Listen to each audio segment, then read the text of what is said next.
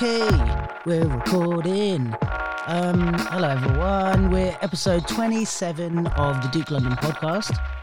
I'm continuing my streak of never having repeated an outfit, so we'll see how long that lasts for.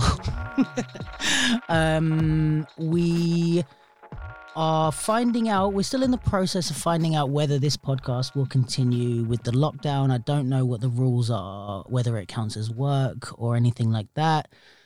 I think this episode will come out, if you're listening when it comes out, it should be, I think, the 14th, so halfway through the month.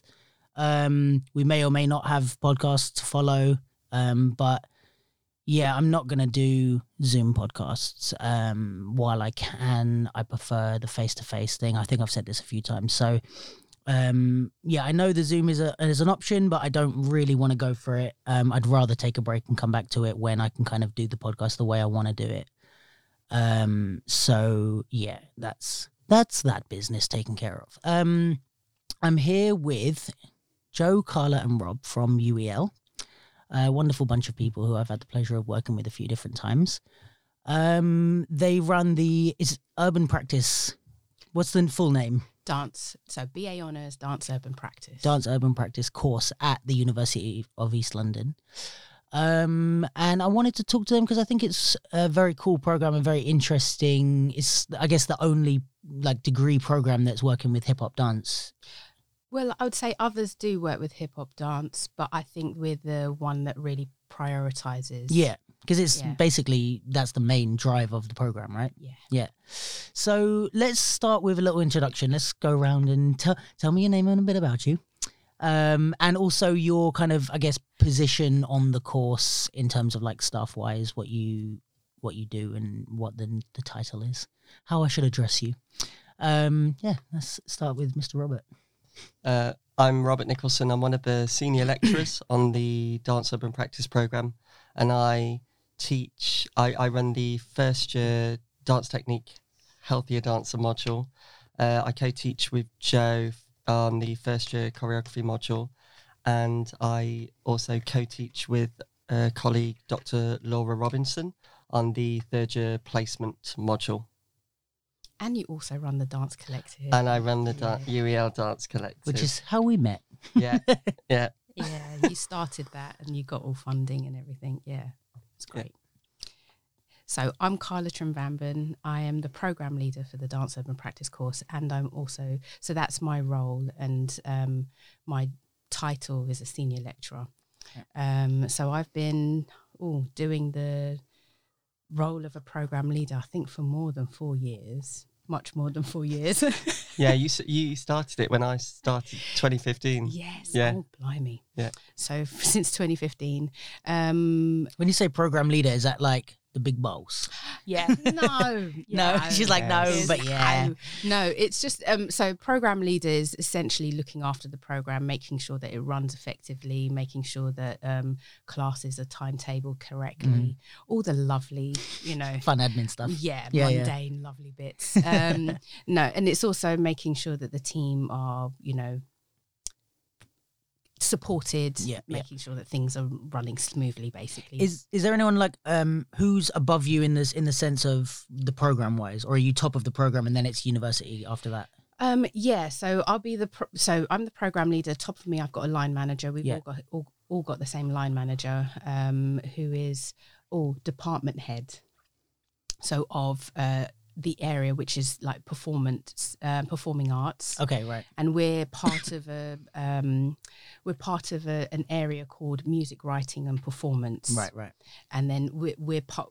Music writing performance is part of a school called Arts and Creative Industries. Right. So it's all kind of an umbrella underneath an umbrella kind of thing. Yeah. And then you've got like the senior, like the top management groups, the dean's groups, and then the vice chancellor groups. So you're like big boss for the UEL for the urban practice course. Stop saying that. Yeah. We got to change your title to big boss. I'm just hearing like a boss. Yeah. But yeah, so like above you, the umbrella starts to become the across different courses. But for the kind of urban practice, you're top of that umbrella. Yeah. Cool. I'm Jo Reed. I'm also senior lecturer on the programme, teaching mainly in the areas of choreography and composition and also theory into practice. Okay. And then my other role is admissions tutor. So I look after kind of like auditions, applications for like students, international students, that kind of thing. Nice. Okay, cool. Maybe pull the mic down a little bit. Yeah, sure. Cool. So what's you guys' sort of background in dance? How did you end up where you are now? Why also did you end up on a, let's say like a hip hop urban practice kind of course as opposed to like teaching in a different type of school, or how did that come about? Whoever wants to take the floor first. All right. Robert's pointing at me with his eyes, no fingers, just eyes. So how did I end up here? So I started off dancing so my family is Mauritian. My mum and dad immigrated from Mauritius when they were young. My dad was a DJ, so house parties were everything. Nice. So every weekend, so from Friday through to Sunday, people come round to eat.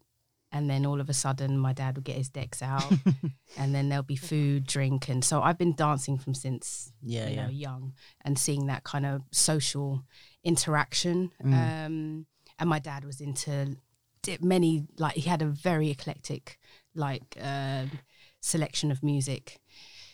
So I was always into Michael Jackson. You know, VHS, old way of like learning choreo, and then.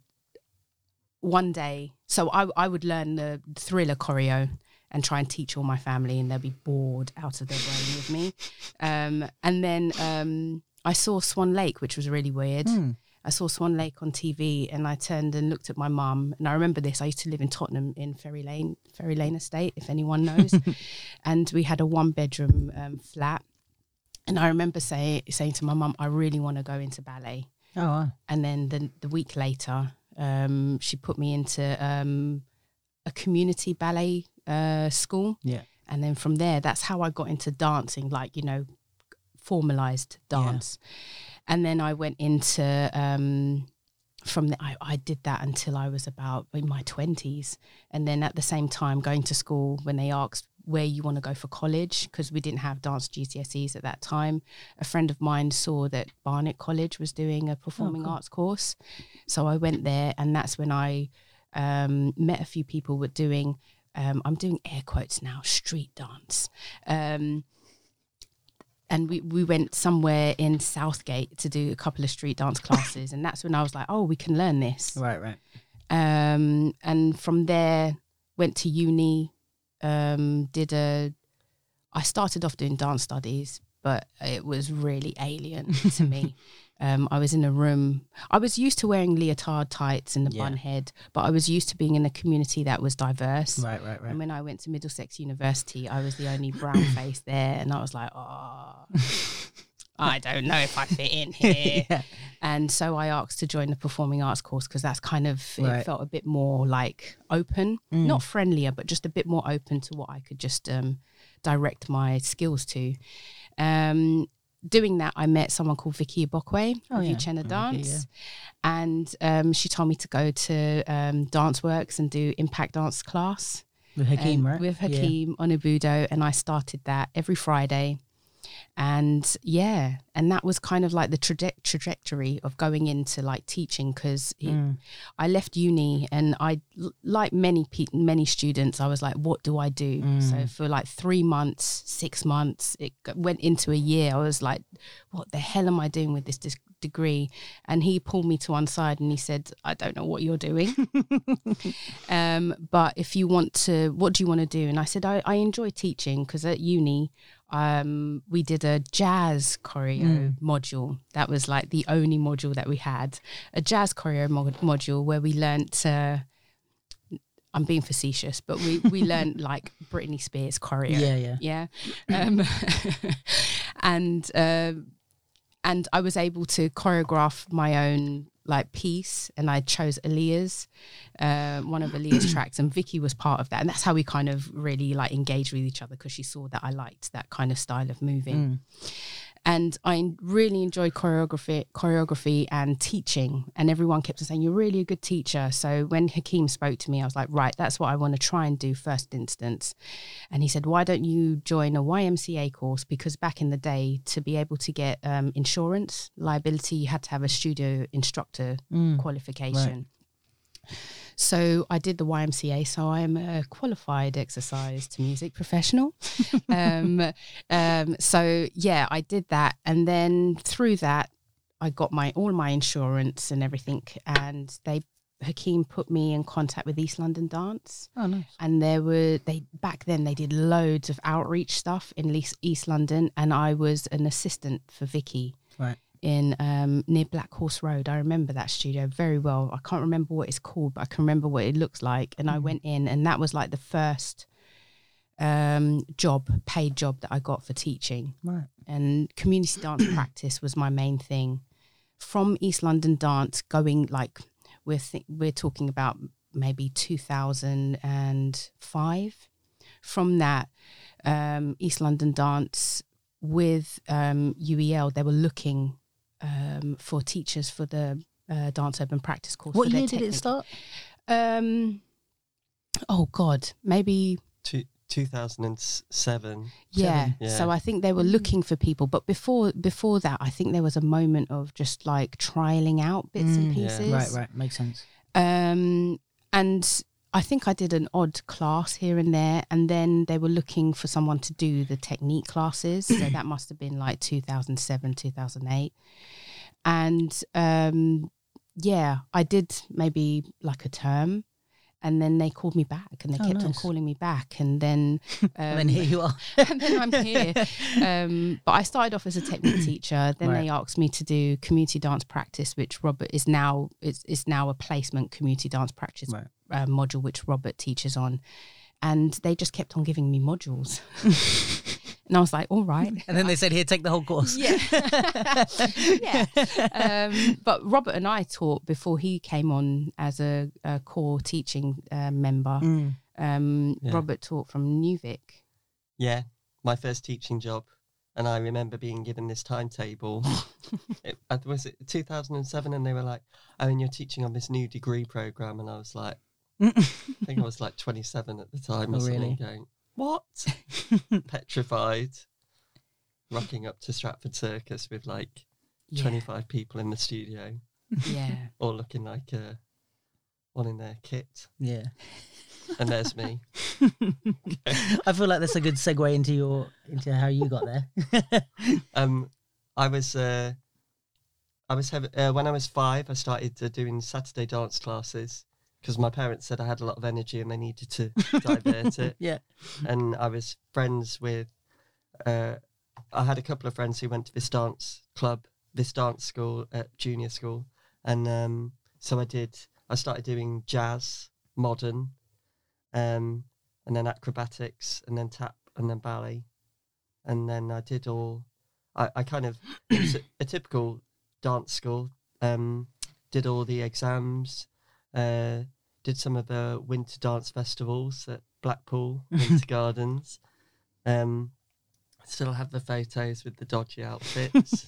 And then when I was there, and then I went to this college. So I grew up in Newark in Nottinghamshire, and I went to Clarendon College when I was 16. And it was really interesting because Clarendon was it was an FE college, but it was renowned for getting students into conservatoires like Rumbert and Studio Centre and Lanes. Oh, nice. And I had I had a really inspirational teacher, Caroline Rutzler, and she used to bring.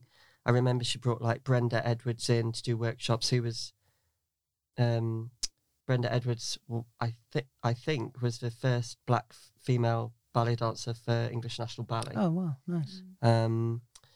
And so we had all these inspirational workshops, and then when I was 18, I auditioned for Lane Theatre Arts and Studio Centre, and I got into both, but I felt more comfortable with Studio Centre.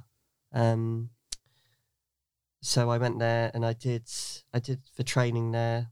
So conservatoire style training. It was really, I mean, I don't know what it's like now, but I just remember it being very, very intense. And then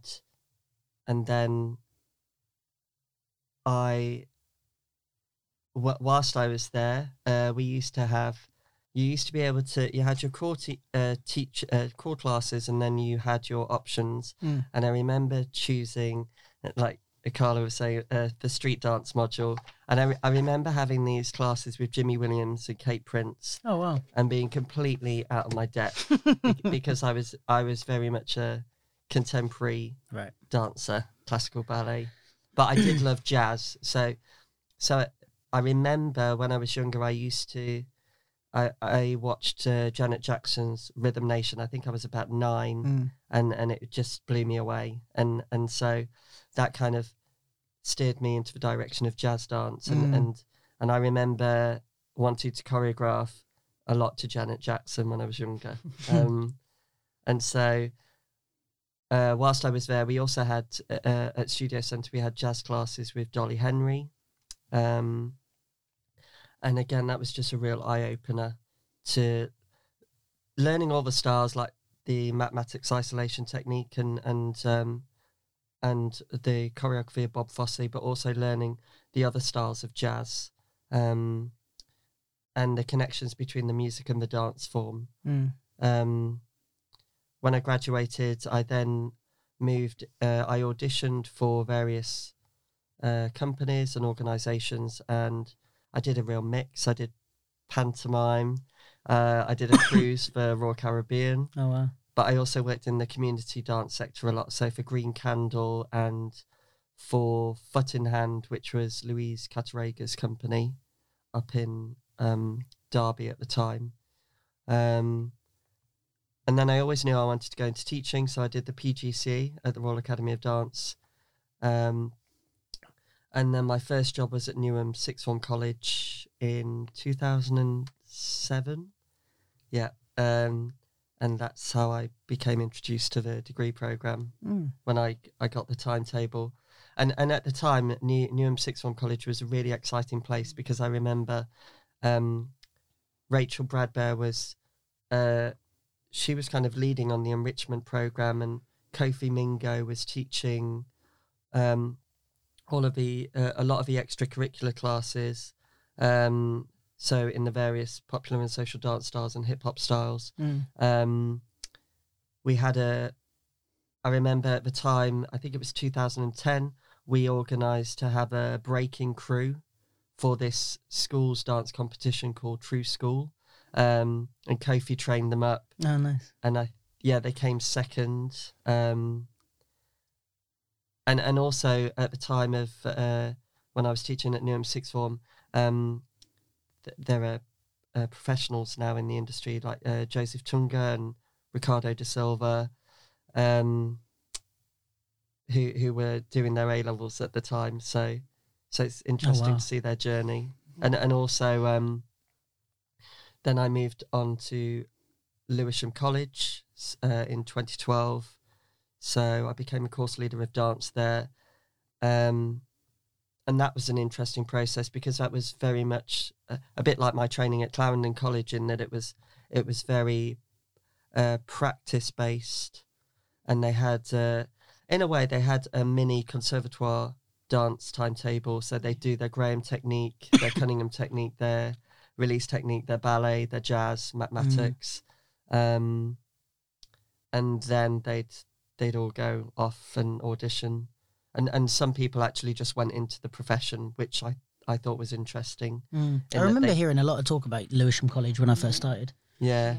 Like, and there are people now, I see them on Instagram and everything, who I taught, and they're just, you know, they're just doing pop videos and tours and Nice. so it's interesting seeing that they've gone through a college education, skipped conservatoire training or university, and they've just pursued a career. Yeah.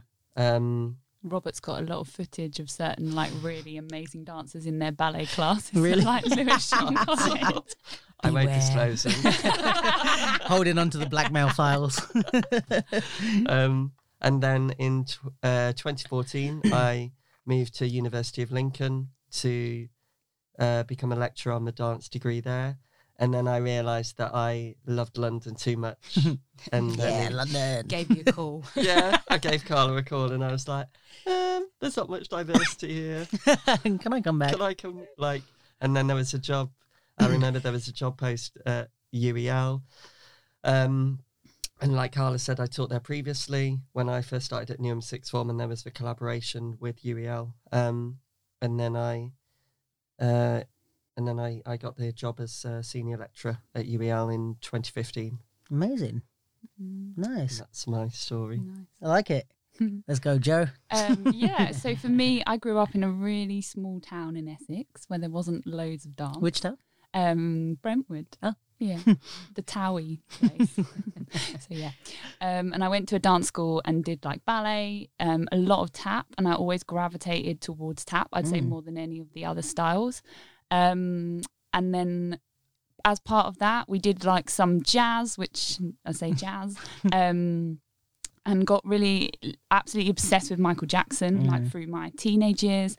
And I used to travel up to Pineapple from about the age of like 13, 14 to do a Michael Jackson jazz dance class at Pineapple with a guy called Anthony King. And he used to basically kind of, teach you like routines. And I thought it was like the best thing ever. I absolutely loved it.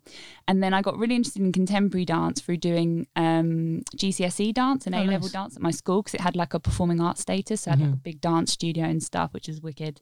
And then found out about the dance and culture degree that was at University of Surrey at the time, which was like the longest running dance degree program at the time. It started like, I don't know if it was the 80s or but it doesn't exist anymore, sadly, but it ran for a long time. And as part of that, got to do styles like Katak. I learned for just a year, but quite intensively, and that was really amazing. And also what was called vertical dance, because I had a teacher that specialised in, you basically were harnessed up and dangling on a wall, so you learnt like kind of if you imagine that you sort of were sideways on the wall, and you'd learn to do all these kind of dance choreography things. I've seen a few theatre shows that have incorporated stuff like that. And I absolutely loved that as well. And as part of the degree, it was kind of extracurricular, but I met a woman called Vicky Steege, who ran a company called T21 Dance, and she taught me some stuff that was kind of popping predominantly based. Then she was like, you've got to come and do this course with me. I'm going to do this course. I was like, okay, because I got getting really, really hooked. And it turned out to be Skills and Drills. That was led by Robert Hilton at Greenwich Dance. And through that, I was introduced to people like Clara, Fred, Kenrick, Bly. So then started to go to more classes kind of in those things. And then through the degree, I was getting more and more interested in popular dance. Like anything to do with kind of social dance and popular dance. I was like, dance is way broader than, and the study of dance can be way broader than kind of classical kind of styles. And then by the time I did my dissertation, I was getting really into this idea of how to connect like critical thinking or theoretical stuff to practice. Someone said to me like, a few times like, have you thought about doing like a master's? I was like, what's that? I had no idea. But ended up doing a master's degree to sort of like further develop skills in that. And then I was working like quite a lot in the community, doing different education dance projects, community dance, like Key Stage 1, like little ones, and ranging right up to adults and just different community projects. And then I think I started to think about a PhD. just because I was so obsessed with studying and relating it to practice, and all the while training as well as a dancer. And I did some work. Another great thing was Woking Dance. I think they're called Woking Dance now. Used to be called Woking Dance Festival.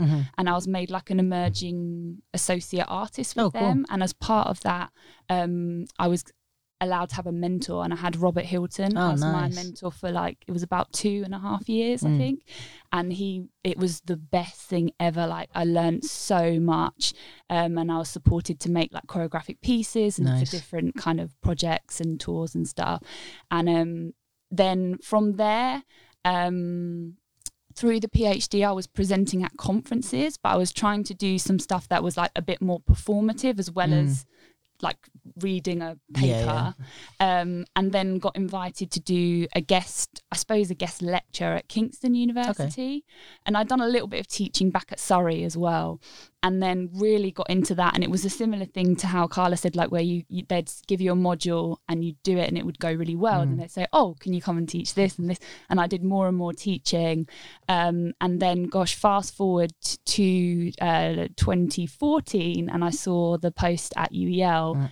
And a few people said to me, oh, you should go for this. And I was like, what? I can't go for this. I'm just a freelance artist, But I also called you a couple of years before that to come to the module. I forgot to say that. Yeah, I got invited to do a guest module, but I think I couldn't do it because it was like a last, right. So I forgot about that, And because everyone used to say to me, have you met Carla? Have you met Carla? And I'd be like, no. And they'd be like, you need to meet Carla. You and Carla. And I was like, who's this Carla? Like, it's so funny. And now we're friends. So then alongside that, I've always tried to just keep my dancing going. So I did quite a lot of like theatre stuff, quite a lot of projects with Boy Blue, which was like a really great experience. And then I got quite sick and had to have a surgery, and I kind of had to take some time out. And then when I got back into dance, I've got really into light feet. I've been training ever since, and I'm thanks to Kieran and various people, and now dance that as part of KFAM. And then and just developed. I think I've been at UEL now for 6 years. I think that's really cool as well about the light fee. I was going to say that like it's cool to see teachers learning, you know what I mean? So it's really nice for me to see you in a place where it's not a case of you found your career, let's say, already. You've got some stability within your practice, and you're like, I'm a teacher, this is kind of my career, this is what I'm doing, but you're still stepping out of your comfort zone to go, well, I'm going to learn light feet now, which is like, I think a great example for the students, because it's like, it's easy for teachers to sit back and be like, oh yeah, I'm a teacher, I've done all my training, it's your turn now, I'm just going to give you my knowledge. And you're just like, a lot of times dancing with your students, like, all right, well, if you're going to learn, I'm going to come and learn light feet too. And it's like, they see you doing the same struggle as them, which is, and then also I feel like they see you in that position of like learning the same knowledge and struggling alongside them. So then when you do turn around and say, here's something I learned in my history, take this, it's easier to be like, oh yeah, cool, I respect her and I can take this advice or knowledge or whatever. I feel like, anyway. That's how I feel like about my teachers. Like I prefer that than the alternative. I kind of see them as quite separate as well, like who I am when I'm training light feet. It's nothing to do with what, like, of course it's got everything to do with UEL because it's another kind of popular dance form, and it expands my knowledge, of course, but I'm not going to teach light feet. I'm like, this is not remotely, and I'm, just absolutely love training in it and learning. But also it's like you could probably bring something new to that scenario, because even if you're learning a style brand new alongside someone else who's learning a style brand new, you have learned how to learn before. You know what I mean? So you have experience learning. So you might be able to say, oh, it's going to stick in your brain better if you do this. So, so you're in that way, you're still bringing something to the table with the light feet thing, which I think is really cool. Yeah, I think with teaching, with lecturing, that's the I think it's a really like an old fashioned kind of thinking that we're the font of all knowledge. It's a very kind of archaic kind of thinking. Like the teacher must never be questioned and must know all the answers to everything. Exactly, but to be the ultimate person that's forever evolving, you're learning. It also feels like quite a lot of the time like it's showing students that actually there isn't one answer, and you have to ask the question, especially in the arts. Yeah. Like it's so important. And I think also for me, it's the idea of my favorite type of teacher is like not so much yes, at times like a giver of knowledge, but also like a facilitator of learning. So it's like being someone who can say, I don't know, but I know 7 people who can tell you better than me is valuable, very valuable, because it's like they might not have got that knowledge if it wasn't for you. Like with Keelan, like when we were doing the collective, she was like, oh, I really want to learn light feet. And for me, I was like, right, I know nothing about light feet, cool. And I like in the old, what you're saying, like the old fashioned way, I could say, well, I can't teach you that. But I just said, here's Kieran's number, call him and he'll do it. But it's like in my way, I'm like, that's valuable because I was the link between them. So it's like, even if it's Kieran like teaching her, like I facilitated her meeting here. And I think stuff like that for me is just as important to be able to do for people, is like give them the avenues and stuff, and just say, I don't know, but here's someone that does. It's relinquishing ego. And that thing of guidance, because we've all shared, and you probably shared that moment where you see someone going somewhere and you know what they can do, but you have to step back and not intervene to allow them to find the pathway themselves and do it themselves. So there are many frustrating moments when you're like, just do it this way. But that's not the way that they're going to learn. I think it's definitely like that. Like you can see people's path. I always think you can see people's, especially if you know the scene and you know the industry, it's like you know who people are going to be attracted to. Sometimes before they are, you're like, oh, you're going to hang out with these people and do this type of dance and do this. You just don't know it yet. But also I think it's any advice. Like I have a really good friend from Switzerland, and she told me one time, and it's like always stuck with me. She said it really offhand, but she was like, when people give you advice, they give you advice on how they want to see you dance, not how you should dance, or like how you might want to dance. And I think that's really important, where it's like, especially when we bring that into teaching, it's like, yes, we're going to come at different styles and different types of teaching from our bias, like this is how I think hip hop should be done, or this is my version of hip hop or whatever. So I'm going to teach it this way. But it's also important to know what the student wants to learn. Cause like, my friend Lee, like whenever he's judging or whatever, if someone comes up and said, oh, have you got any advice about my pop-in? He's like, the first thing he asked, which I thought was genius, is like, he said, well, what are you working on? What do you want to get better at? Because it's all good him saying, oh, you need to get better at this, get better at this, get better at this. But it's like, what if that's not the avenue they want to go down, And I think that's like a really important thing that we miss a lot as teachers, is like understanding that it's not you don't have the, like what you just said, like you don't have the answers to like where the person should go. It's like you have to guide them based on where they want to go, I guess. Totally. I remember in 2010, I took a trip with my girls to New York. We went to do like a 2-week stint where we took classes, and I remember taking class of Ejo Wilson, because that's kind of like the club dances are really where I'm like focused on and comfortable, and like researching those areas as well, and taking his class, and just really what stuck with me that he didn't do much. He spoke and he said, I don't want you to dance like me. And Clara Bajado is similar to that. Tally's like that as well. So it's just like, okay, well then you have to do the work. You really have to do the work to look inside and like, what is it? How am I feeling in this moment? And all that kind of intention of behind the movement and finding your own movement vocabulary, which we try to do on the program as well, is getting students to understand that they have a lot more power than what they think they do. It's also like ways of seeing the world as well. Like I remembered when I did my master's, my mind was just blown because you're just like, oh my gosh, I will never look at this the same ever again, like the way you see things. And even with the first years last week when we were having, those conversations about that reading, they're like, because it was like a reading that was looking at what is technique, actually what is it if you break it down, and they were like, it was so deep, like mind blowing. But it's so great to see that, and you see them start to question like their own experiences. And if you can sum it up, what was the answer? What is technique? Well, I think that's the point, right? So it's leading to like just more questions. Right. Actually, when you pin it down, they couldn't answer it Yeah, definitively because it means differently. But it was kind of challenging this idea that technical styles are certain styles and other styles, you know, less that kind technical. of, yeah.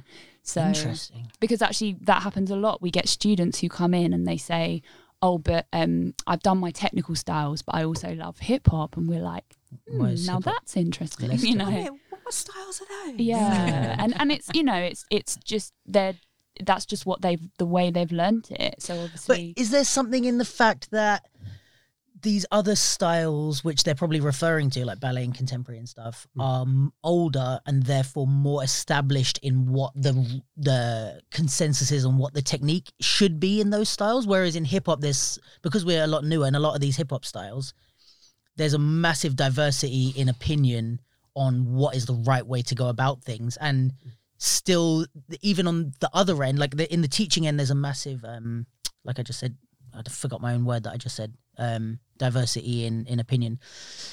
But then on the kind of recipient end, like in judging and in shows and stuff like that, there's not really one, there's a lot of different types of dancer that we would look at and go, that's a good dancer. Does that make sense? Whereas I feel like in ballet and contemporary, for the better or for the worse, there's less of a variety in what we accept as a good ballet dancer, for example. It's like audiences or choreographers or auditions. It's like, well, whatever audition you go into, pretty much it's like this constitutes a good ballet dancer. Whereas in hip hop, that's a wide spectrum of what you know what I mean? yeah. Like, do you think there's something in that, or? No, potentially, definitely. But I think, you know, sometimes the way that dances are valued is also coming into that, and that's what we're kind of, I suppose, aiming to challenge through the program in the first place. Yeah, because I think for me it's often like, I've had so many like debates and stuff about like judging and stuff like that, but you know, like say for example, if it's not alien to hear a judge be like, oh, that person won because they had more heart, and it's like, or because they were enjoying it more, or so, and it's like, you would never hear that but it's like, yeah, they had more heart, but their technique sucked. Do you know what I mean? So it's like, there's a lot more strict rules based on, which I think is not something I want to get into with hip hop, because I think it's nice, the variety. But then I guess it does lend itself to it being seen as less strict or less. Sure. Yeah. I suppose also because of the improvisational element of it all. So it's subjective in that sense, isn't it? And I mean, you know, our judgment is always subjective, and I suppose the codification allows the objectiveness of it. But I would say ballet and those styles could arguably be said as older, but the value systems of storytelling, of you know, the embodiment of certain elements within hip hop, you know, outdate all of that. True. Yeah. For sure. Yeah. I think, what was I going to say? Like, it's interesting also the what we value as like the technique in let's say ballet or something, it tends to like outweigh all these elements in hip hop, that we have a lot of other elements in hip hop that make it a difficult dance, even like understanding the knowledge and the context of moves, which you might not have to do in ballet. Like you might not have to understand the context of why you're doing this move and how it fits with the next move. It's just moves that fit together or don't. I would suppose though, someone, because having this conversation with a ballet professional in the room, they could argue that there's that element of technique is just the foundation of them trying to understand their bodies moving in space. Yeah. So when they're putting together, so I'm thinking of, you know, I've forgotten his, like, is it Forsyth? Or so? Oh yeah, William Forsyth. Yeah, I remember reading about him at uni, and just the way that he would, you know, a flick of a hand would be telling the story, and so that in that sense, there's that element of heart and intention that the conversation could then be brought in that realm as well. It's also very aware that I'm coming from a place, like I'm sitting with three people that have like high level degrees in dance. I'm just saying. I'm just you know, being devil's advocate. Yeah. Like, no, it's in good. the way that you're in a room. I've been in a room with Ballet Black. Yeah, and just the way that they use their technique. It isn't just for them. It's not just putting step to step. Yeah. and it is about that feeling. So there are a lot of commonalities that I think that sometimes we assume are not there. Yeah, 100%. And vice versa. I've seen a lot of hip hop dancers just linking steps. And it's like, I've said this so many times, but like being knowledgeable doesn't equal being good. Like, so I think there's the what a lot of hip hop dancers will assume about ballet. What you're saying is like, oh, they're just doing moves and there's not any of this like feeling and understanding, when there is. Yeah. Clearly, you know, and if you've been to see like any classical performances, like there's a lot of, it's really beautiful for a reason. And then in hip hop, as much as we think, oh, we're all about feeling and heart, and it's like there's a big proportion of dancers that are just linking shit together with no, and I'm not just talking about like dancers that are out of touch, like dancers that are in touch and part of the scene and stuff, and are just linking step, and it's like you're just showing off all the different steps that you've learned. You're not dancing and not understanding and showing your aspect. So I think it works both ways. Yeah, and I think it's always going to be, like we have to acknowledge, putting some of these dance styles in an education institution context is problematic. Like it's always going to have issues because of the setting, you know, the formal setting. Like, and I think that's one of the first things that we kind of make the students aware of. And I think they come in and we sort of say, you know, this is a problem. Like, we're trying to talk to you about, you know, the essence of a club or the essence of a social dance or whatever in a studio, in a university. And we have to question that as well. Yeah. But I think also it's a bit of a tough paradox, I guess is the right word, where I've heard a lot of like hip hop professionals, especially ones that are working in theatre and wanting to do more long form work, complain about the institutions are very geared towards ballet and contemporary and these sort of styles. And it's a struggle for hip hop to push through and be able to be seen on the same level. But at the same time, as soon as we start to institutionalize hip hop, it becomes like the argument of like, oh, it shouldn't be there. It should. Well, it's like, but okay, then you don't get both. Like, if we're not going to institutionalize hip hop and we're going to keep it from the streets, we can't get the big money. Like, we can't be put on the big stages because we don't have the right. But it's the idea of changing how we think and feel about leadership. Are we going to continually strive to be leaders within a system that doesn't work or want us? Or are we going to change the way that system is? And I think that's where we're like, a lot of people are thinking like the system doesn't work and it pits us against each other. So when we have these conversations, is either ballet or contemporary or hip hop rather than, so it's always going to be them or us. Yeah. So I think that like the idea of where what rooms we sit in and how we create those spaces, whether they're rooms or not, like I think that's where I think our energy should kind of go into and thinking. And I mean, that's contradictory with me being in a position of a program leader, but at the same time, it's exciting to talk like that because the value systems do need to shift. Yeah. And if that means, so there's always, you know, within our realm, oh, there's a new program and is it stepping on our toes or what? Like, right. Don't care. Yeah. Like, really don't care. I mean, yeah, it affects student numbers, but at the same time, that means that we're making steps and strives on a wider scale. Yeah, and that's really more important than anything else, in the sense of trying to figure out how we are going to make it more inclusive. And within that inclusivity then brings a level of uncomfortableness, definitely, for like the systems, the commercial, you know, the capitalized systems that we live in. So it's, I think...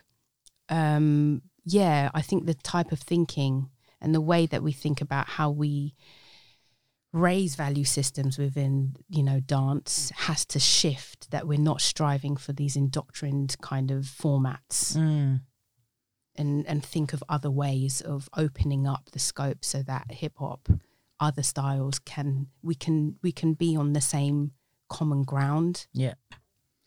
Interesting. So how do you see kind of where the students are aimed at through UEL? Like, so when you're training a student, they do the 3 years and then they leave, like that's you kind of pulling the bow back on the arrow. When you let go of them, what trajectory do you kind of see your students on? Is there a particular one, or do you try and keep it as wide as possible? Like, do you think, oh, they're definitely going to be able to do this, but we don't kind of train them for this as much? Or is there...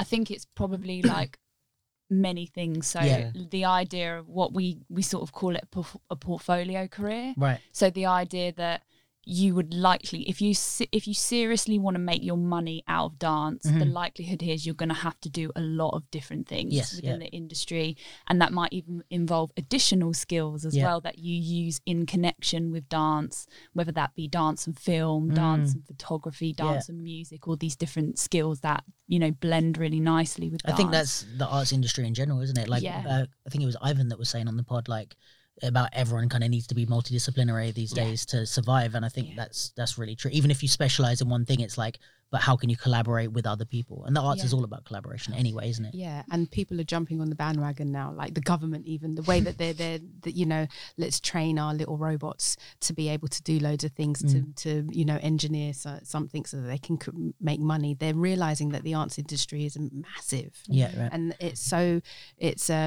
what's the word? It continuously, you know, makes out of adversity makes fabulous things.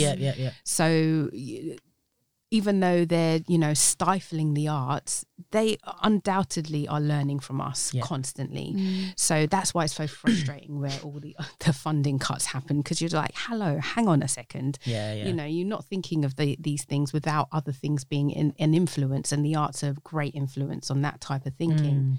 But yeah, I mean, a lot of our students are this is the first degree. So I think ultimately when we're looking at them, and Robert can talk about, like, when he's teaching placement, it's trying to get them to understand the skills and the strength that they already have, that they need to use to empower themselves to feel like they have a standing point, because obviously they're going into something that is devalued in society. So we're having to empower them to feel positive about what they can do, first and foremost, but giving them an idea of the different avenues that they can go down, and giving them a taste. So giving them a taste of the things that they can actually do, and not being like a conservatoire, being able to train them directly through single route pathways, and just hopefully something sticks. And with the knowledge that maybe 3 or 5 years down the line, they'll be like, oh, that's what they were talking about. I think also that notion of if I want to become a performer, then I need to go to a conservatoire. I think that's changed. That's changed, and knowing, like, you know, quite a few of our students have gone into performance areas of performance in the West End, or with different companies. I think that idea of, if I go to university I can't perform with a major company or choreographer, etc. I think at UEL especially, I think that's knocked on its head. I remember going to Kingston. I auditioned at Kingston, and when I just left college, I auditioned at Kingston, and they straight out told us halfway through the audition, like, oh, if you want to be a professional dancer, this isn't the course for you. And I was like, wait, what? And they were like, this is like, if you want to maybe go into teach, like, you're not going to get enough knowledge from this course to work as a professional. And I was like, why am I here then? But I think, it's like, that was maybe the impression I got when I was auditioning, which was 2008 or so, was like, university was not for professionals. And then they're like, kind of, I guess conservatoire training was for professionals. I think it's a real I think the only difference was Laban. Right. I think Laban was what people suggested to me, because they were like, oh, that one is like one of the only ones you get a degree and you can get good training from. And it's like, I was like, oh, okay, cool. I think it's a mixture now, though. I think, you know, there are definitely people that graduate who become professional dancers almost full time from our program. But at the same time, there are people that come onto the program they don't want to be a performer. Right. They actually have other skills. So, and, you know, and they still have good performance skills. I'm thinking of Tia Parson. She's got great dance skills, but she's really nervous as a dancer. I'm sure she won't mind me saying. And now she's aced her way through 3 different dance organisations, just got promoted at Rhombert, and her skills in that area is something that perhaps she might not have discovered without knowing that part of the industry. So I think we're very kind of, it's really, when we're looking for applicants and students, it's a curiosity and an open-mindedness to want to discover lots of things. And I think the moral is, you just don't know where that can take you. Like, if someone told me when I was that age that I'd be doing this kind of job, I would have just laughed, like, completely. So it's intention of that person as well. So to say that you can't do something through that. I mean, if you really wanted to become a dancer, you would have been one, right? Yeah. So, and it's supporting. So someone comes through our doors and says, and sits down and has a tutorial with us. What do you want to do? Right, you want to be a dancer. Right, these are the goals. Yeah. Let's figure it out. This is what you can get from the course. This is what you can't get from the course, and let's figure that out and not shut the door on them like before they've even started. Yeah, and I guess also it's going back to the thing of like being facilitators of knowledge, where it's like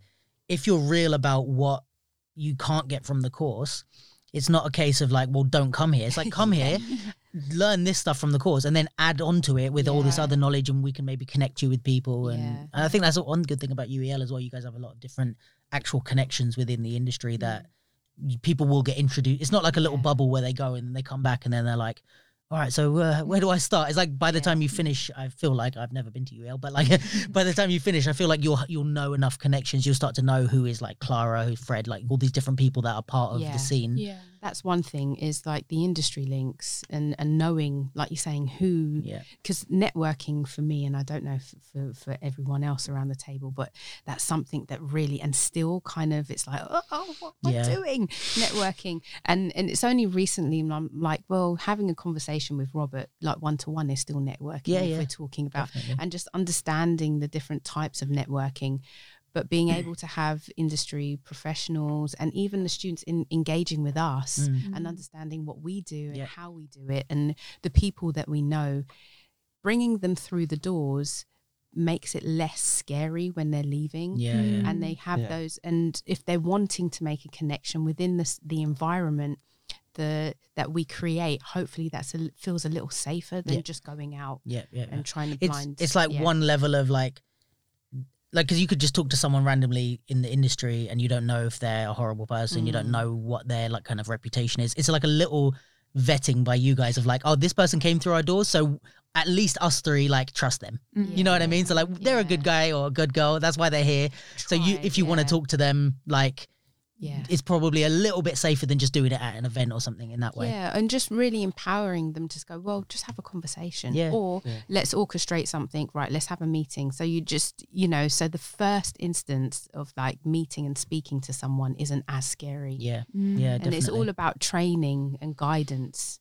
Because I mean, I never knew how to do loads of things. I'm the first one in my like out of my mum and dad to go to university and in the arts. Like everyone else did like the other, regular jobs and stuff like that. But in the arts, and it was quite daunting. And if I didn't have someone like Hakeem or Vicky or these people to guide, these are the types of leaderships skills that a lot of people don't talk about. And it's more personable kind of way of guidance, which I think is really needed. And I think the human element and the kind of networking is such an important thing, but also such a misunderstood thing. And like I think I've spoken about this before, but like I've heard so many people using networking wrong, and it being like, oh, I have to pretend to like someone and to try and get in their friendship circle. And that's the kind of some people's like feeling of what networking is. So even when they decide not to do it, they're like, oh, I'm not going to network because I don't want to pretend to be friends with people that I'm not. And it's like, that's really not what networking is in its essence. Like just having a real conversation with someone, or for me, like my motto at the moment is like, just be there. Like no matter where there is like, just be there. Like, and then things tend to, like, I again, I think I spoke about this, but like me just leaving the house as opposed to staying in tends to bring me more opportunities. Like even by people that know me, I'm like, we talk all the time, but then I see them in real life and they want to book me in for a photo shoot. And I'm like, what? You didn't, like, why is it just because you saw me in real life? But sometimes it is that connection. It makes you want to work with the person, even just being around them and stuff. And I think just having conversations with no agenda, where it's like, which I guess if you have the space to have that in UEL is great, where it's like, even say with Keelan, like for anyone that's listening that doesn't know, there's I went in to teach for the collective at UEL, which was kind of like do you call it like extracurricular activity for them? Yeah, so it was set up in 2015 as a undergrad performance company, because I remember we were getting a lot of requests to perform at external events, etc. And it was just a really good way of, one, getting external practitioners, artists in to come and choreograph on the students, so done through an audition process, and 2, it was just an external platform in order for, because there is a push on marketing yourself, and it was a push to get the collective on these external platforms and show everyone outside kind of a taste of what we do on the program. Yeah. And I think so I went in to teach, I think it was a few years ago, a couple of years ago maybe. 2018. Yeah. Oh wow, that went quick. Yeah. But just even in the thing of networking, like the conversations I had with some of them ended up with me, like Keelan's a great example, where it wasn't like she came to me and she was like, oh, I need something from you. It was just talking, and she's like, oh, I would love to do like she actually said like, oh, it would be like a dream to learn light feet from Kieran. And I was like, well, I can make that happen. Like, that's super easy. Like, for me, I'm like, Kieran's not like, not to insult him, but like, he's not a big deal. He's just Kieran. Do you know what I mean? He's just my friend.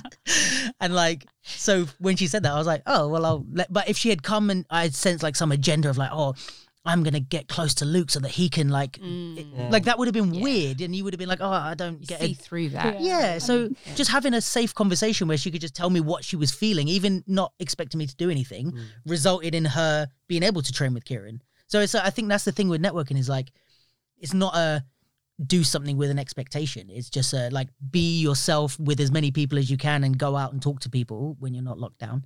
And things will come from that naturally, you know. It's just the way the world works is like you meet and you identify with people that have similar interests or know people that have similar interests.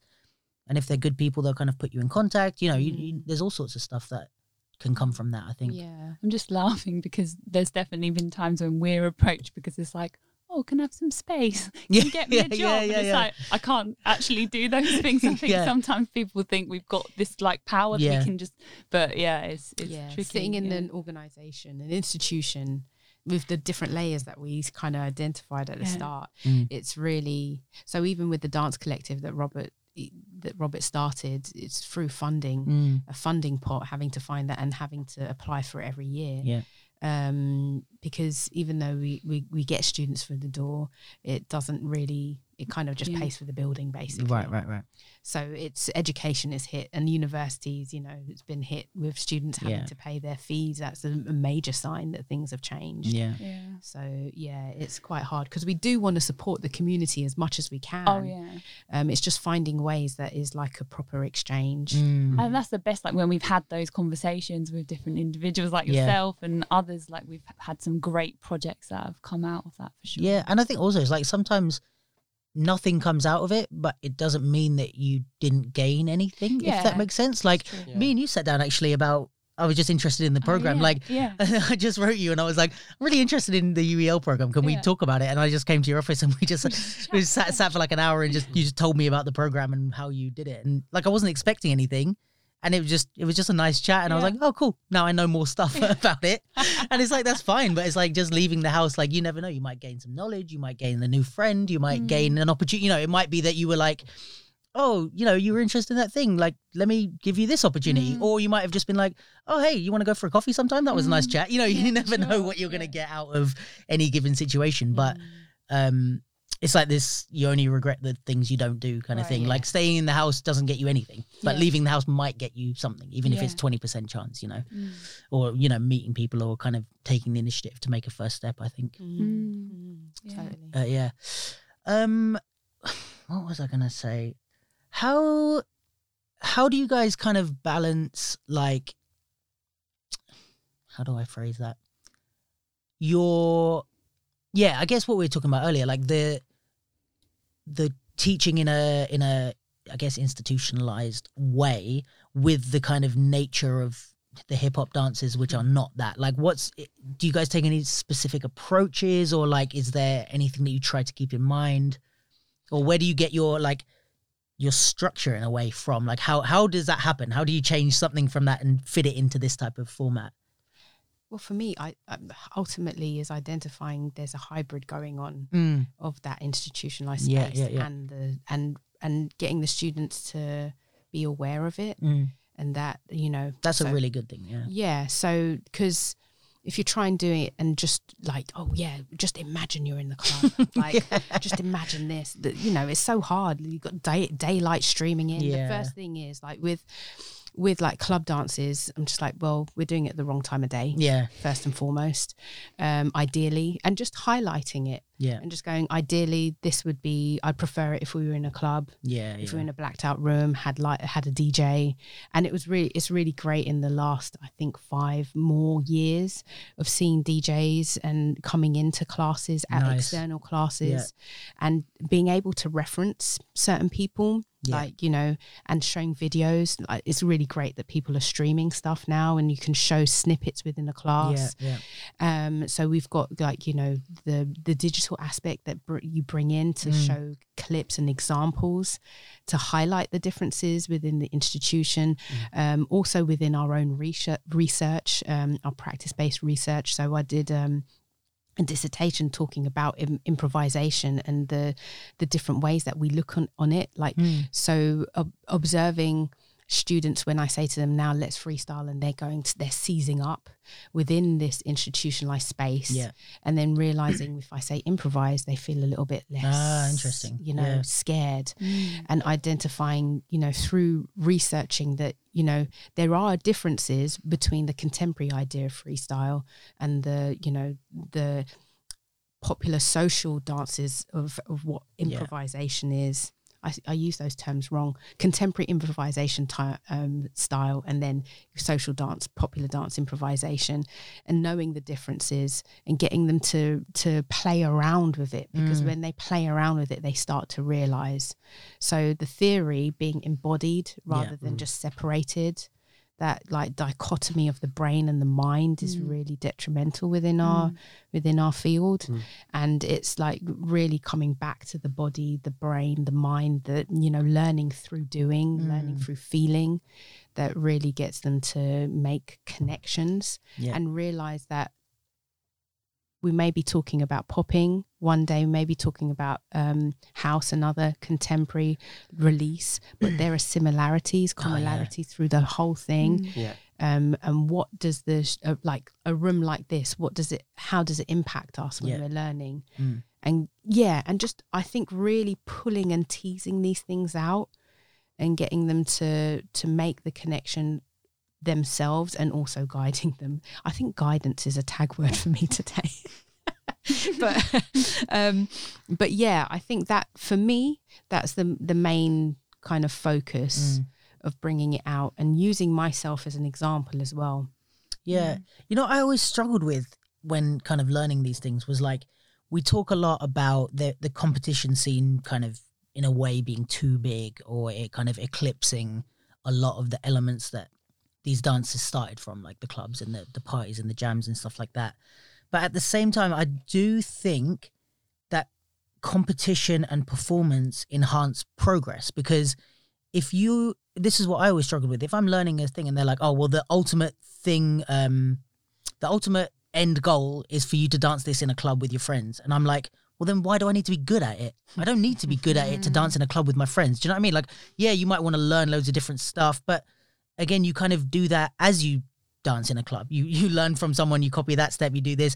So that whole experience is almost like, for me, quite self-contained in the sense that I'm doing all my learning and all my performance at parties in that, like, you know, when we used to go to like Madame Jojo's and stuff, it's like, I was like, you know, just picking up house steps from someone. I never wanted to dance house. I never would enter a battle with it. I never thought I was knowledgeable. But in that sense, I'm in a house club, like there's house music playing, my friends are doing steps. I'm going to try and copy a step. I'm going to like dance it a little bit. I'm going to show them. There's a step I picked up from someone else that they're going to know. And it's like, okay, if this is the end goal, I don't need to do any more training. So I think that's the thing where when we kind of go into like hardcore training, it's like, I personally feel like I need there to be a competition or a show, or even in performance, there's auditions and stuff.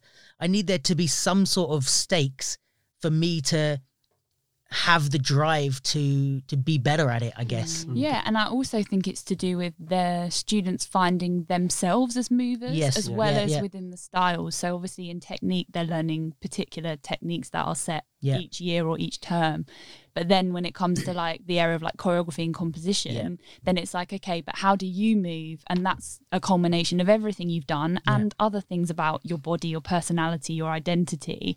And how do we encourage the students to explore that without putting our agenda of what we'd like them to create? So that's why, like, when it comes to like the final project module where they make their final piece, which you've come into, I'm always so happy when I sit back and they've all made something very different. Like you start to see that the themness in their work.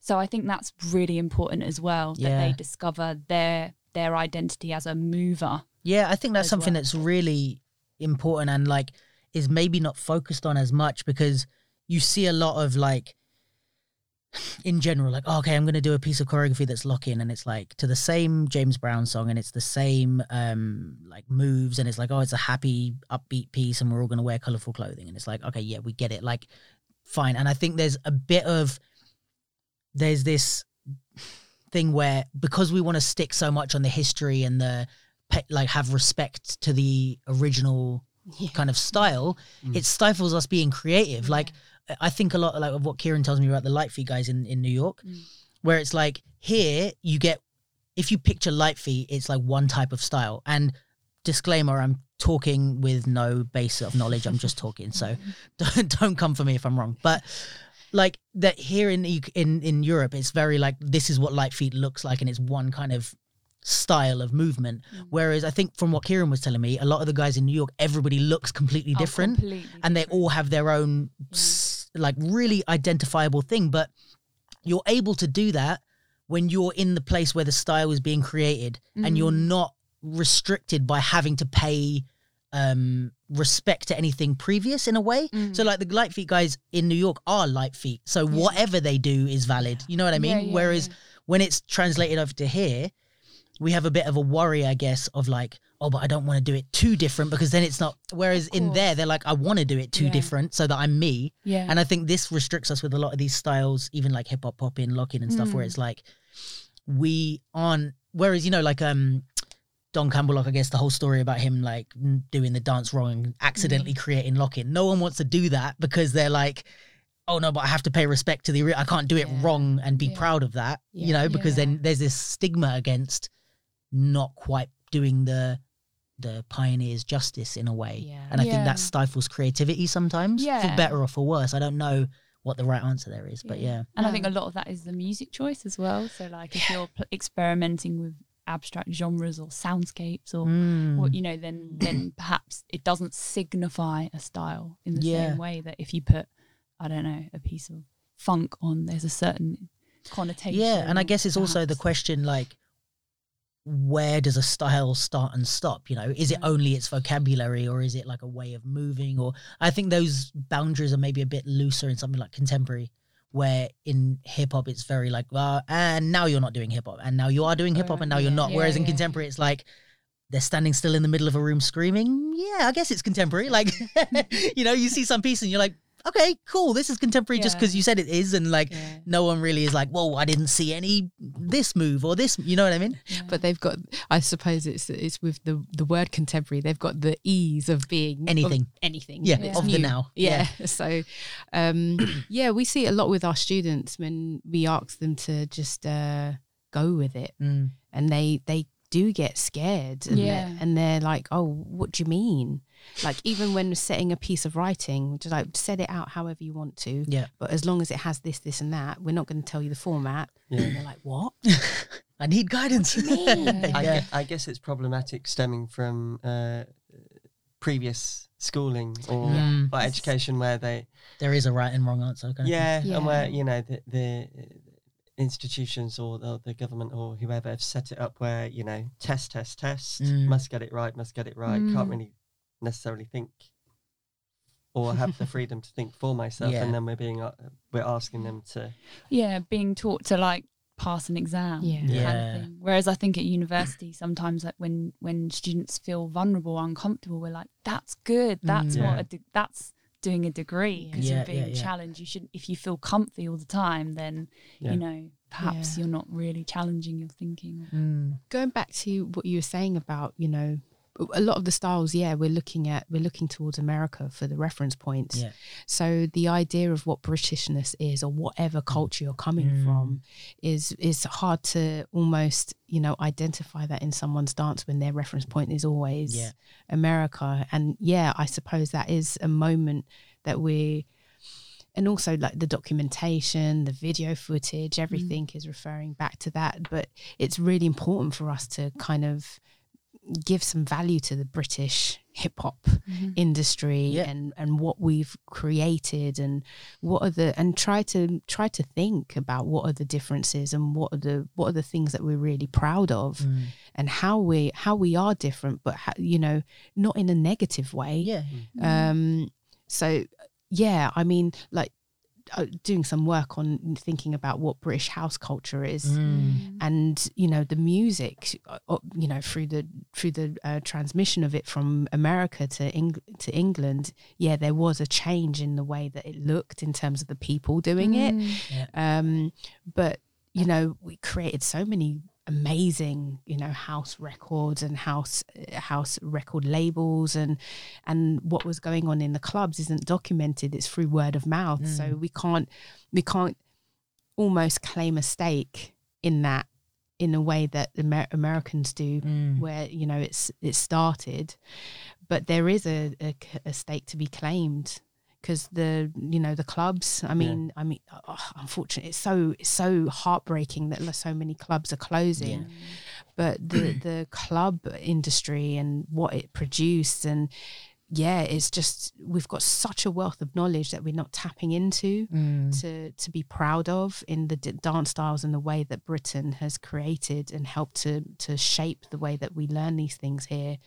And, France, the different cultures there. And it's just amazing that our reference points continually go to America when they should be broadened out. Yeah, I think that's the hard thing, where it's like, if you look at, let's say, like grime with rapping, like, okay, you could say like a lot of the like rap stuff started in the States, or at least the kind of movement that inspired it. But for grime to be created and to be such a different thing, they had to fuse it with different influences. So you got like the bit of house, a bit of like UK garage, a bit of like this sort of stuff that all comes together to make this thing, as well as the American like hip hop aspect, right? And I think the difference there is there was no one being like, you're not doing it like it's supposed to be done. They're like, yeah, it doesn't matter, we're doing something different. Like, this is our thing now. Yeah, we're using you as an influence. But I think it's from a place of good intentions, but we kind of chastise, I guess is the right word, like anyone that doesn't do things how they're supposed to be done, in air quotes, like how they were done in New York in the 80s or whatever, or at least have that as their reference point. Anyone that tries to deviate from that reference point, it's like, no, that you're doing it wrong, you're ruining the dance, you're diluting it, you're doing it. And it's like, in that way, it kind of also holds us back from building something different, or like something. I get if you're not doing hip hop anymore, don't call it hip hop, call it something else, which is fine. Like, they didn't say we're doing rap. They're like, this is grime, we're doing, it's a different thing, and that's fine. But I think there's a difference between, okay, call this the right thing, or don't pretend you're doing something when you're clearly trying to do something else, and just chastising anyone that tries to deviate from the path of America's the reference point, and that's how we do things, and we don't bring in any influences from the UK, because it's like, that's so important, that's what's going to make everything different. And learning. So if I'm thinking about the way that I learned house, like, there's so many different types of house. So my influence of my parents being Mauritian, hearing music in a certain way, where am I dancing? What rhythmic pattern am I like guided to through the way that they listen to music is going to be totally different to someone in New York or Chicago. And the way that I feel it in my body, my parents are constantly dancing with their hips and their backs, and I've got an African diasporic listening from a British lens. It's crazy the way that we don't open up the way that we think about it in that way, and acknowledging that it's come from America, or it's come from somewhere, but there are societal things that have happened. I mean, our colleague Dr. Sarah Lee talks about house in era of apartheid in South Africa, and that's just like crazy the way that how that would have been embodied. Yeah, it doesn't mean it's not house. It's just house in a different way, in a different format. So it'd be really great to hear these conversations, or these, you know, I remember I was in the book club and dancing, and I could hear two guys just watching, like talking about me while I was dancing. Oh, she's not doing house, she's just doing Afro. right. I'm like, but just come up and dance with me, and let's figure it out. Don't just analyze me and sit down. You're in a club, guys. Just, you know, just come and dance with me instead. And it would be better if we could just, you know, engage and exchange in that way. I guess it's also tough because we're in the first 50 years of this thing being literally from nothing. Like, I mean, yes, there's the influences from way back, but in terms of the stars as we know them now, we're something like 50 years, and it's still ever changing. So it's really hard to like pin them down and be like, that's what house is and that's what it will always be. And I think that's what we're trying to do a little bit. Yeah. And I guess that's maybe what makes you guys' job hard, is because you have to put a curriculum on something that is in a way pretty fluid still. Of course, and and it has to change. It has to keep changing. Like, we make changes every single year. But I think some of the things are like showing them moments that were like really influential, whether that's like, you know, in the theatre space, in the battle scene, whatever those moments are. So like, I know one of my favourite things is showing the students Frank DeLuise, Breaking Convention. Oh yeah, I think I saw that. Drop it. What year was that? 2007. Oh God. Yeah.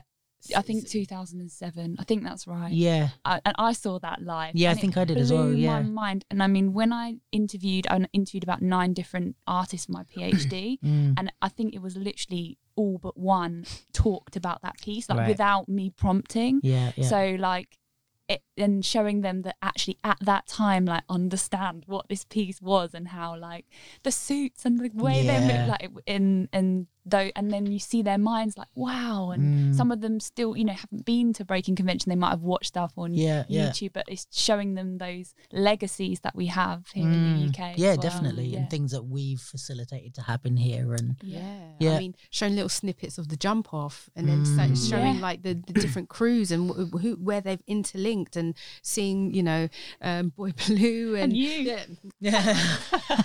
We did show the students Carla one year. They were like, oh. Wasn't me as my twin.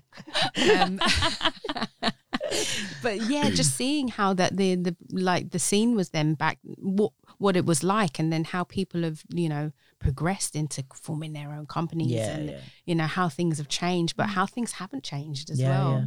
True. Just like movement vocabularies are borrowed, you know, change slightly, or they stay there. I mean, that's why sometimes, I know this might be a contentious subject, but watching some of these talent programs, I'm like, we've seen this 20 years ago. So what are we going to do? And I think that's what the beauty of having people in a room, showing them moments in time and going, we haven't got all the answers. What does it feel for you right now? What can we learn from you? What are you guys thinking right now of society? How can we shift the way that we work, so that we can actually, this idea of innovation not being stifling, but being something that can be really like inspirational in the way that we work. So innovation in terms of the person, rather than just, you know, putting what is something new? What is something new to you? I think that's more relatable. Yeah, that's kind of almost an impossible question of like, is there any such thing as a new idea in art? Yeah. No, like, yeah. I think there's a saying, there's nothing new under the sun. Yeah. I think I was talking about that the other day with someone as well, but like, that oh no, I know what it was. There's a poll on the Artist for Artists Insta. Oh yeah. Did you see it? Still like an artist. Still like, yeah.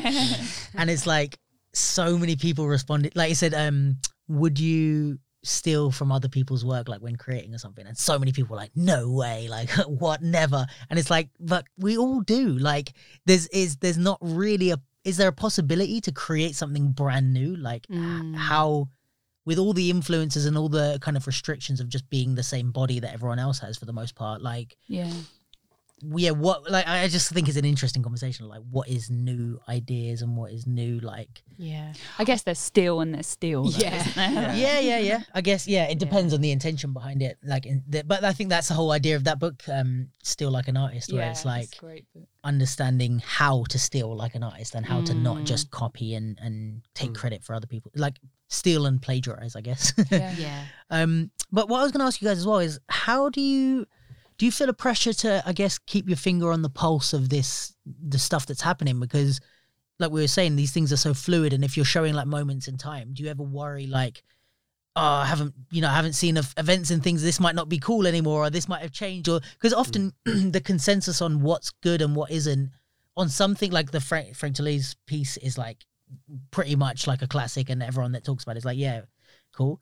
But then there's other things that it's like, oh, at one point we thought this was the shit, and then now it's like, I don't know, like, and you can still recognize its place in the history, but you start to kind of realize like, oh yeah, we learned from that, we learned what we were doing wrong. So how do you guys kind of balance that and keep your finger on what's happening currently? Is it just you guys being out and doing stuff, or? Yeah, I think I'll try like my best to be aware and stuff, but I think also it's recognizing limitations and being honest about what my areas of interest are and what I'm focusing on, and that will mean that I don't focus on other things if I'm choosing one thing. So I think it's a good deal of that, and again, it's sort of just making sure that there's plenty of connections so that students will always then discover certain things, and also allowing them to tell us, inform us all the time that you're learning certain things. And I remember my little godson, he's about, I think he's 13 now, but when I was asking him for all the names of the Fortnite dances a few years ago, because like that's that they have loads of knowledge, and what they're interested in is totally different to what I was interested in. Yeah, and I guess if you're encouraging them to go out into the scene, it's like, well, tell us what you found out while you were there. Exactly. Yeah, and I suppose that the help. So there are moments where we get students to bring their work, and then we talk about it. Nice. So, or if they prior to class, if they're organised, if they send something in, or on the spot, give me an artist or whatever. Let's talk about it. Let's analyse it, so that they can see that there's access points for them to really engage, and through that, they're going to feel a sense of ownership within the program as well, for sure. And that's really important, to feel like your lecturers are actually interested in what you do and what you're saying, because a lot, I think, in the first year, and we see it throughout the program, there's always this self-editing, and I do it a lot, but it's getting students to understand that what they're saying, even if it's not right for them the first time, you're just getting them to talk a little bit more and making those connections and making them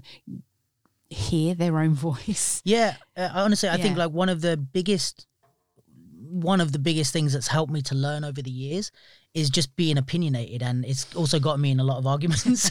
But it's like me, and it's been okay, and I haven't gotten any too bad arguments because I'm very self-aware about my opinionatedness, if that's a word. But it's like, I think what's really important is to go, hey, I think this is shit. And like, why? Yeah, but then you also have to be open to the person, especially if it's like your lecturer or someone more experienced than you, to be like, well, here's why most people think it's not, and then you can go, oh, now that I know that, I think it's really good. But if you don't, or the opposite of like, everyone hates this, but I love it. And it's like, well, why do you love it? Oh, well, I love this. And it's like, well, that's actually really like deep in, you've really looked into that, and you really are employing the knowledge that we've taught you. And I think like, if I'm talking to someone about, I don't know, someone on TikTok or like certain choreographers and stuff that I don't like, I might be like, well, I disagree and I hate it, but you've really thought through why you like it. So that's sick. Like, and you're learning a lot. And I think this idea of just throwing out opinions and having a non-judgmental space where it can be like, I disagree with you, but let's talk about why we disagree. It encourages so much learning because it forces you to delve into your own opinions. And I've done this so much where I start a conversation with one point of view, And through talking, I'm like, yeah, I was wrong. It's not shit. You know, it's actually pretty good. And that's the art of conversation, right? Yeah. And I think a lot of people, including myself, to a point that, you know, someone with a differing opinion doesn't mean they don't like you. It's not personal. Yeah, oh yeah, definitely. And I think at certain age points, and this is an overgeneralization, but when you're younger, it's harder to believe that. Yeah. So it's getting them to understand that in the space, to have a conversation, a discussion, isn't to pit each other against each other. It's to just open minds. Yeah. And you get some sort of comfort from being around people that feel the same thing as you. So if you're the only one in a room that doesn't like a piece that you're watching, like you feel like there's a pressure to fit in almost, when it's like, it's fine to just, like, you're not part of the group because you don't agree with their opinions. You know, it's like you can all be still learning together. That's the group you're a part of. Yeah. And that's what I love about academia, in the sense that, you know, without that, and I think when I was doing my first degree, I wasn't fully engaged in that idea of it, because it wasn't as inclusive or engaging as we make it because of the way that we've learned in the past. We're understanding that. But it's not until later on that I'm just like, wow, this is the joy of academia, in the sense of, you know, talking things through. Me saying to Joe and Robert, right, I've got an idea. Can I just say it to you? And just be like, right, what do you guys think? And being open, knowing that they're not malicious. That they're not going to say something and then 2 seconds later say something behind my back, but know that also their reasoning, the educated reasoning behind it is elevating the way that we're thinking. Yeah, I have to say, like, I came in 2 or 3 times maybe for the final project, so it was, I guess they were showing half finished third year pieces, like right? Lab. And it was kind of like, I came in a couple of times and it was us 3, I think. Did anyone else come? No, it was just us 3, I think. Yeah. And the idea was that to be like a panel and give feedback during their pieces. Yeah, and we were using Liz Lerman, the feedback model. Yes, and then there was also the other students who were doing their thing, that they gave feedback as well as us. The thing I was really impressed by, I have to say, is like how well the conversations went. And it was very like, people were giving feedback that I was like, oh, damn, that's like, I'm like, I didn't even think of that. Or pushing back on each other's ideas in a really healthy way, which was great. Like, you often don't see that in I guess, like, young students as much. And I was really impressed. It's like someone who would like make a really like intelligent and deep point, and it was really like well put together, and I would be like, that is true. And then I'm sitting there like, wow, like that's it. And then someone else from the other side is like, no, I don't agree, and here's why. And I'm like, oh, okay, that was a good point too. And I'm like, I don't even know where I stand anymore. And then I have to give feedback, and I'm like, well, you're both right, but here's what I think. But no, it was really nice. It was a really nice atmosphere seeing that, and like also the students taking on the feedback was really nice. And I think that's a credit to you guys as well. Like, it's maybe even harder than just an idea about someone else's piece to take criticism about your own piece and like, or your own dance or way of movement. Because a lot of times, especially before you get into the industry where you have to start thinking of your dance as a product, before that, it's very intrinsically linked to who you are. And it's like, you're putting these deep ideas out on stage for someone to go, don't like the way you did it, you know?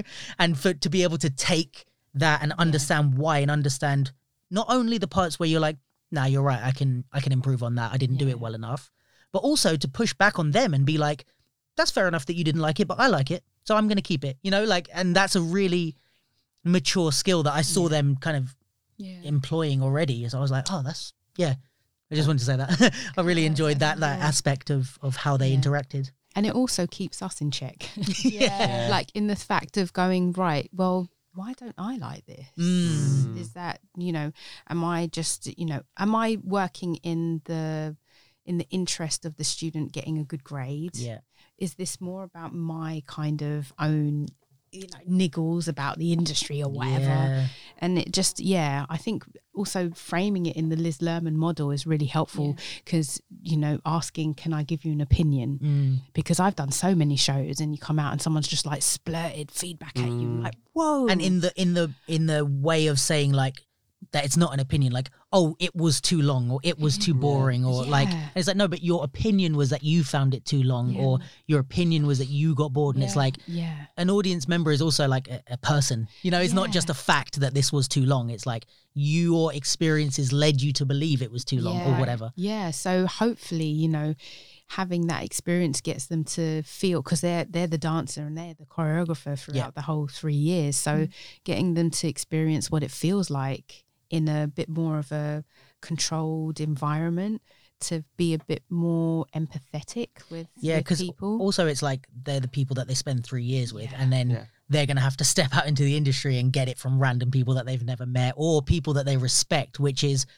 sometimes harder than a random person, where it's like you put your heart and soul into something and someone who inspired you and they're like, I don't really like your latest piece, and you're like and it's like that's tough enough to deal with afterwards. But I think it's nice to have those 3 years where you have people that you have an ongoing relationship with, and you have an interest in each other succeeding, and you have tutors that you trust and stuff like that. You could say to someone who says that to you, wow, that's really shocking. It would be great to have a conversation about it. Yeah. And just steer it so that it just doesn't, it not falls off your shoulders, but at the same time you can have some control in the way that you receive it. Yeah, and I think that's another big skill as well with feedback, is like you can't adjust your course based on everyone's opinion.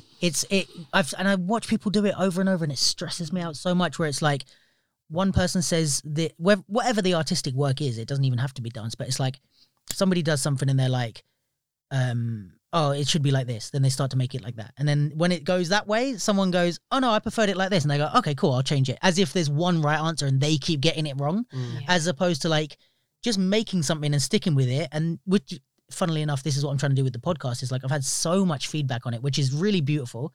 And I love that people are engaged and they want to tell me their opinions. But it's a lot of like, oh, it's too long. Or, oh, I wish you did it like this. Oh, why don't you do this? Why don't you do the Zoom podcast? Why don't you make it shorter? Why don't you put... And it's like, that's fine. And I am balancing. I don't want to be stubborn. So I'm like, okay, what is the right answers here that for me? But also there's an element of like, well, this is how I'm doing it. And if you think it's too long, you just don't like listening to a long podcast. That's fine. Like, do you know what I mean? Like, just because you... And then I ask people, they're like, oh, it's too long. And I'm like, well, do you listen to... They're like, no, I don't really listen to podcasts. So I'm like, so you don't like... Like, I listen to like Joe Rogan and like 3-hour podcasts. So that's something that I know there's an audience for. And also it's on me to realize like, oh, okay, well, my audience is 0 now, so I have to change some shit. But if it's working and there's people that are listening, it's about like you staying strong to yourself. And like going back to the dance and the choreography thing, it's like one person can come up and be like, oh, I hated that performance, but there's 300 people in the audience. Like if the rest of them liked it, or your majority, or even if it's just like, okay, everyone hated it, maybe I'm in the wrong space. Maybe this needs to be here. Maybe the demographic that I'm pitching to is wrong. Maybe there's something that I can change a little bit. But yeah, just changing every time someone gives you bad feedback is like never a way to create anything good. And it's also going to like fixed versus growth mindset. Exactly. Yeah. Which is what we talk about a lot with the students, especially in the 3rd year. Yeah. So in regards to you talking about the feedback session for final project, just getting them to think about like, this might have been my fixed mindset when I first started university, or listening to your podcast, but actually what's the growth mindset? Well, I like these elements. I'm not so keen on these elements, but yeah. And it's developing like the self-awareness as well of like, why am I doing this? What is the thing I want to get across, and how do I want to get it across? Because it's like saying your choreography, I've had this, you know, where it's like, you might be doing choreography and they're like, oh, well, it's very like basic and like this. And it's like, well, yeah, my point of what I wanted to get across was I wanted it to be basic. And it's like, well, then I'm wrong to tell you it's too basic, because it's like too basic depending on what. It's like depending on my eye or whatever. So if you start from the point of like, who am I? What message do I want to get across? How do I want to get this message across?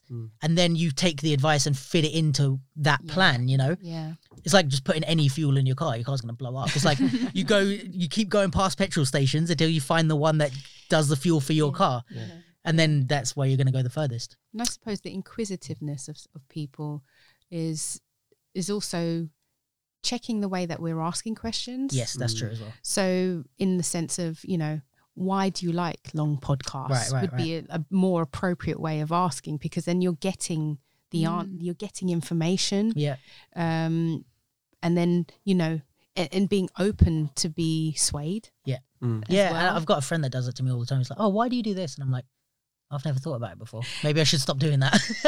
But it's like when he asks me, also he asked me, "Why do you do this?" And I have a full read, and I'm like, "No, that's why." And he's like, "Oh, fair enough." Rather than saying, "I don't like that you do that" or whatever, you know. Yeah, because they're loaded questions. Yes. Yeah. You've got an intention. Yeah. In before you've even started, you're wanting to make your point known. Yeah. Without being overly direct. Yeah, I think it's like, this is something I talk about a lot, but like the communication and conversation is a skill. And with all this, like, I'm not one that like hates social media. I actually quite love it and stuff, but it's because it's so it's integral to our day, is like going on social media, writing and talking to people and stuff. Whereas I guess back in the day when you had to write a letter, it's like it's a separate activity. So you know, oh, my handwriting isn't very good, my vocabulary isn't very good. Now it's just part of our day. Yeah. So we forget that communication and conversation is a skill, and you can be bad at it. Like, and you're wandering around and you're annoying people and you're getting bad feedback. You know, oh, I don't understand why. It's like you are not good at communicating. Like you never develop that skill. You're just saying shit that's in your head and not putting it across, and then you're missing each other's point or whatever. But yeah, so I think that's like something that's like even more so, I would say, than the technical skill of dance, is like understanding how to navigate all the other bits that facilitate the creation of dance and the improvement. Yeah. And I think some of those things stay the same. Yeah. Even Yeah. though everything's Exactly. changed. So I think some of the things like learning group work initiative, like these kinds of being independent, being resilient, confidence, depending on students. You can apply that to anything, yeah. Right. Yeah. So those things are always Yeah. at the forefront. And we always talk about transferable skills, how they learn many transferable skills throughout the program, Yeah. and how it's not just going to set them up for the dance industry. It's going to be many different sectors. Yeah. Especially with even outside of the arts, but especially within, it's like there's so many people that like, I don't know, like I always see like dancers that, because I do photography, so there are a lot of dancers that will either, I'll want them to, I'm like, oh, just take a picture of me, like, or something, or take a picture of this, or with their phone or something, and they're like, oh, but I'm not really a photographer. I'm like, yeah, but you're such a good visual artist.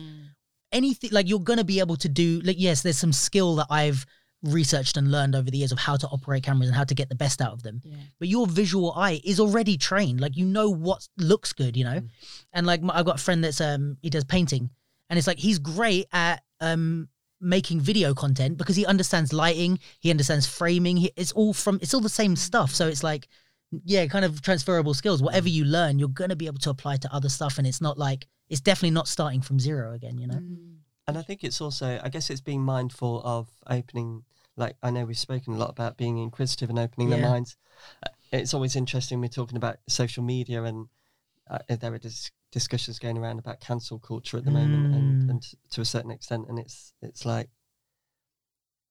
there's always the dichotomy of like you're in a safe space to explore and to learn and to fail, and not be judged to a certain extent. And I think the students, I would hope that the students understand that by the third year, and to take that out when they graduate. No, I agree. This idea of perfection. I mean, we talk about it all the time. I mean, it's so detrimental. Yeah. And it's hard when you're working to something that gets a grade. Yeah. Because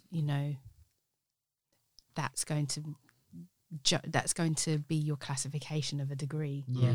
But even there's like they could fail the degree program and still learn loads. Do you know what I mean? It's not only the grade, like, yes, in a kind of the main objective for going to university is to pass the course and do well. Yes. But it doesn't mean that you've, like, let's say you completely fail the course, but you finish it. It doesn't mean you walk out there with nothing. No. You've still got 3 years of experience, connections, knowledge. It's like, no matter what, even if your grades aren't going well or whatever, you're still learning and you're still gaining a lot of valuable stuff. So in that way, you're not failing. You know what I mean? Exactly. And I think that's why we really push the process. Yeah. In anything that we set, it's the process of being and doing and interacting that really, the engagement of that process gives most learning. And if only the rest of the education system was like that. I think we do have to wrap up. I don't want to get kicked out or for them to cut off the equipment. I realize that's what they do here, by the way. Oh, wow. Is when you go too much Wow. overtime, they just turn everything off. So we learned that lesson on Saskia's podcast. Oh yeah, that was an abrupt end. Yeah, it that was an one. abrupt end because just after the camera cut off, you'll see. I didn't put I was going to put it to be funny, but basically they just shut everything off on us half mid conversation, Wow. and we were like, "Oh dear!" And you just see both of our faces in the camera, like, "What's happening?" They've got cameras here. No, on the no, because I think they time it like by the end of your booking, they give you a grace period to get out, Right. and then Right. you're done. Well. So let's not let that happen. No, honestly, I super appreciate you guys coming. I'm glad we can like make it where all three of you can be here. Yeah, and I super appreciate also, if I haven't said this, like all the support you've given me in the last couple of years, I guess, which started with Rob. So yeah, super appreciate that. Super appreciate what you guys are doing for the community, and you guys have produced a lot of great dancers and great artists, and also facilitated external artists to come in and like work with you guys and stuff. So that's wonderful, and I think most people would agree that you're a brilliant force for good in the community, Thank you. which is why Thank I kind of you wanted to for talk with you having guys. us. Oh no, Yeah, it wouldn't be complete without you When Joe guys. said it, was like, why does he want to talk to us? No, for me, it's like it's anything. Yeah, it's super interesting. It's like it's an obvious one that I wanted to do at some point. As you know, I'm a big fan of the podcast. So this might be the first episode that I can't wait to listen to. You weren't like listening to yourself. No. It feels weird hearing ourselves here. Yeah. All right, guys. So, like I said at the beginning, I don't know what's going to happen with the lockdown yet. If we have a break from the podcast, please stay with me. I will be back at some point. We're never going to give up on it completely. We're just going to figure out the next way that we can make it happen. Like I said, I don't want to do Zoom, which I could, but I think I love, sitting down with people and talking face to face. It's a whole different dynamic. And yeah, I want to make that happen, and also, find the best way to make that happen for me, so I'm not killing myself to do the same thing every week when it's not working. So yes, if we do have a break, which is very possible because of the lockdown, it's not that the podcast is finished. It's just a break until I can figure out the next way to make it happen. Thanks for everyone for listening. Hope you're enjoying your lockdown. Hope you're not feeling too shit. And if this has even helped give you something to do for a little bit, then I'm super happy. And yeah, I'll catch everybody soon. Subscribe to the YouTube, and give me likes and comments and all that stuff that makes me feel good. Thanks again, guys, for coming. And see you later, guys. Bye. Bye. Thank you. Thank you.